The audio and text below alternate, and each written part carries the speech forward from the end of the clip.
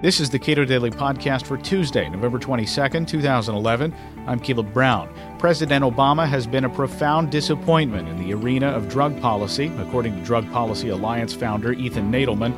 And the only group more disappointing are Republicans. Nadelmann spoke at the Cato Institute's conference Ending the Global War on Drugs held last week. What's going on today? Well, first, Obama. You know, he wasn't so bad from a drug policy perspective in his first year. When he was running for office, he made 3 campaign commitments. He said he was going to get rid of those crack powder mandatory minimum drug laws, which are so racially disproportionate and unjust. He said he was going to allow federal funding for needle exchange programs, only being 25 years after almost every other civilized society had done it. And he said he was going to get the federal government not interfering in medical marijuana in the states that had made it legal. And within the first 12 months, somewhat to my surprise, basically, he didn't lead on the needle exchange thing, but he let the Democrats in the House do it, and it happened. And then on the getting rid of the crack powder ones, they allied with us reformers, and they pushed for major reform in that area, and they did it in good faith, and they got a significant victory in terms of reducing it. Not for this 100-to-1 disparity to 1-to-1, for those of you who know what I'm talking about, but something that was more equitable, more just, more based on science. And then thirdly, on medical marijuana, his Justice Department put out a statement in mid-2009 basically saying that it should not be a priority of federal law enforcement to go after medical marijuana in the states that had made it legal if state authorities were okay with it. I was surprised. Relatively good on all 3 commitments, not bad at all. That last step, by the way, opened up huge running room. State legislatures say, the feds are sending us a signal now. We can begin to legalize medical marijuana and responsibly regulate this stuff. Dispensaries started sprouting in Colorado and in Montana. States who had already legalized medical marijuana begin to issue responsible regulatory legislation. That happened in, for example, Colorado, which has one of the significant for-profit models of medical marijuana. So there was a real sense of forward movement. But I have to tell you, for the last 2 years, he has not delivered. He has not delivered, and increasingly it is impossible to tell his drug policies apart from those of his predecessors under the Bush and the Clinton administrations. On medical marijuana, which I'll get into in a minute, they rolled back, and now you see federal prosecutors running rampant around on this medical marijuana thing. You have the Bureau of Alcohol, Tobacco, and Firearms basically saying that anybody with a medical marijuana, ID card, a recommendation from a doctor, of which there are now between 750,000 and 1 million legal patients around the United States, that they are not allowed to own a gun, and a licensed gun owner cannot sell to them. And most of the states which have legalized medical marijuana are gun-friendly states. Alaska, Oregon, Washington, Colorado, Montana, Nevada, New Mexico, Vermont. Crazy. On what, as if there's any evidence that smoking marijuana for medical purposes is associated with reckless gun behavior? There's no policy thinking behind it either, and it's politically foolish. He has the IRS telling legal medical marijuana dispensaries playing by all the rules that they cannot deduct the same business expenses as others. He has federal prosecutors that are basically sending forfeiture orders to property owners who rent to medical marijuana dispensaries, saying, you better stop or we're going to arrest you and take away your property. He has other federal prosecutors, U.S. attorneys sending letters to governors and state officials saying, you better not pass that regulatory legislation because it's all illegal under federal law. He's got the U.S. attorney in San Diego saying, I want to test the First Amendment. I want to go after those newspapers that are running ads for medical marijuana. Basically, what's happening is that federal prosecutors and federal law enforcement are running out of control in this country today. The arrogance of prosecutors in America at the federal and the state and local level is one of the fundamental things driving the war on drugs and the problems of over-criminalization and over-incarceration in America. There's an arrogance to that power, and there is no check on them. Combine that with a drug war bureaucracy that goes back 40 years, that has become very accustomed to never being challenged or questioned, and what you have is a system that, absent strong leadership, is not going to change. In those first few months of Obama, there was that push. But at that point, now the drug czars are pointing to Vice President Biden. Biden, except for being good on crack powder reform, is essentially more or less your standard drug warrior. The drug czar, Gil Kurlikowski, nice guy, former police chief of Seattle, which, they do run the biggest annual marijuana hemp fest in the world with nobody getting arrested. You would think he would know better. He actually went up to Vancouver before he became drug czar as police chief and wrote a very nice report on the safe injection sites to reduce AIDS and overdoses up there. But he gets a lot of good press for saying we don't have a drug war anymore. In fact, all he said was the same thing that every drug czar since Lee Brown in the early years of Clinton had said, right? And quite frankly, I can't tell him apart from John Walters and Barry McCaffrey. He surrounded himself with the same people who gave the bad advice to the former administrations.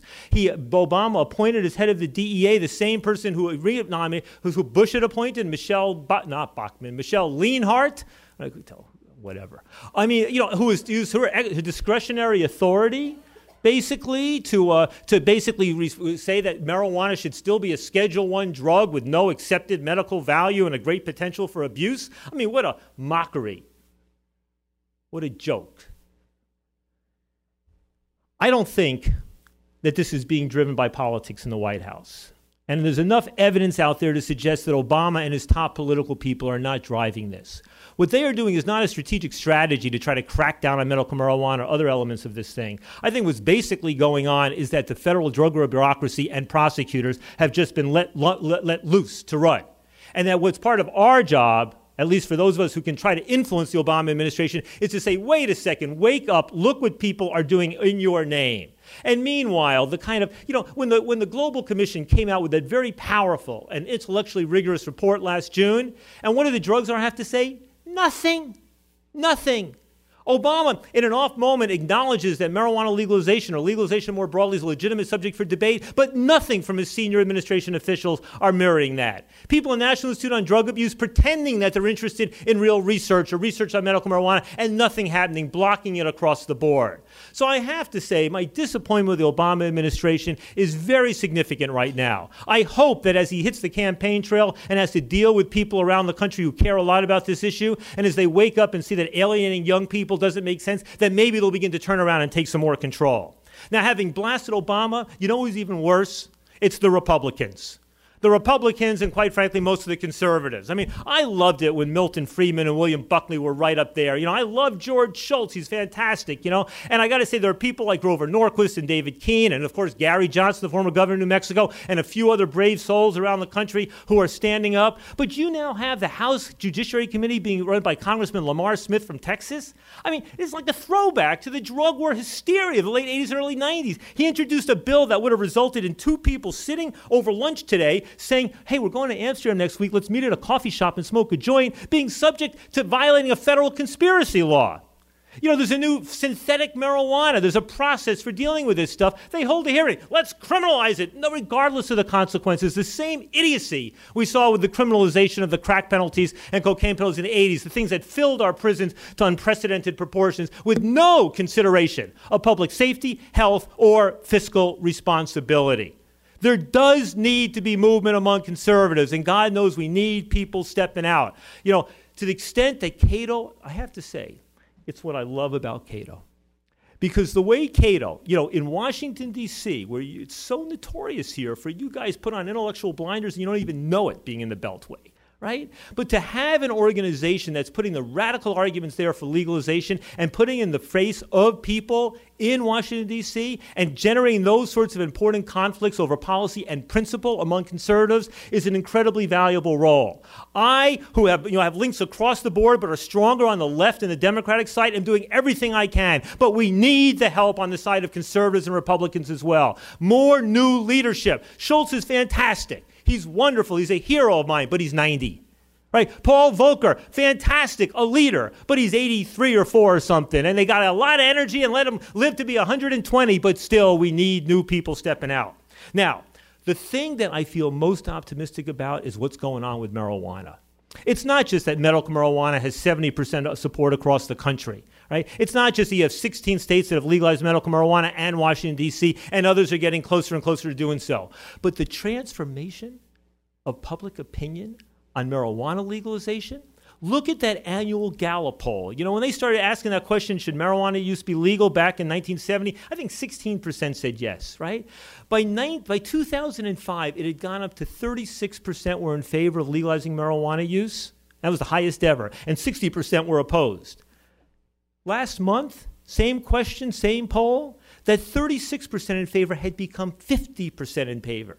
The 60% against had become 46% against. 14% jumped this way, 14% declined that way, 28-point shift in public opinion. That is more rapid than the shift around gay marriage. What's remarkable, of course, is that when you see more and more politicians, especially Democrats, coming out for gay marriage, but somehow we can't see that movement on the marijuana issue, as if this third rail still cannot be touched. You know, California, when they had that Prop 19 last year, they got 46.5% of the vote with almost no money behind it, while, you know, the two candidates for Carly Fiorina and Meg Whitman spent like $1 gazillion between the two of them, and Prop 19 to legalize marijuana vastly outpolled either two of them. I don't think we're going to see another initiative in California to legalize marijuana this year. Maybe in 2016. The smart money is saying California needs to get its stuff in order around medical marijuana. But look to Colorado, look to Washington State, where initiatives may be on the ballot to legalize marijuana use, and where they're increasingly drafted in sophisticated ways, trying to protect medical marijuana, trying to understand where public opinion is at. They're both going to be uphill battles. In both states, you have a little more than 50% saying they're in favor, a little more than 40% against, which is not normally enough to feel confident about victory, but they have a shot. Then you look at the demographic trends. A majority of people between the ages of 18 and 65, not 18 and 29, not 18 and 39, but 18 and 65 now support legalizing marijuana use. But only 1/3 of people over the age of 65 are in favor. You know, demographic trends, sad to say, but demographic trends, happy to say, are in our favor. You know, yes, some people as they get older will become conservative when they have kids. As we all know, it appears that an essential definition of parenthood is hypocrisy. But nonetheless, the drop-off is not going to be as great. So we're seeing, ironically, that as America globally has led the war on drugs, as we have established unprecedented records of incarceration, ones that make the rates of incarceration, especially with black men, look astronomical compared to apartheid South Africa or even the Soviet gulags, right? That we've promoted our policies globally in incredibly offensive and destructive ways, that when it comes to marijuana, not the federal government, but the American people and state governments appear to be providing a form of leadership, of global leadership, that is essentially transformative, not just in this country, but potentially around the world. You know, there are now more legal medical marijuana dispensaries in America than there are coffee shops in the Netherlands, right? What Obama needs to do, and this is the thing I think he can do, is to step up and say that he supports and will respect the responsible regulation of medical marijuana by state governments, and that he will encourage federal authorities to respect it as well. That's the one politically possible step he can do, and he must do. Thank you very much. Ethan Nadelmann is founder and executive director of the Drug Policy Alliance. You can watch the full Drug Policy Conference at our website, cato.org.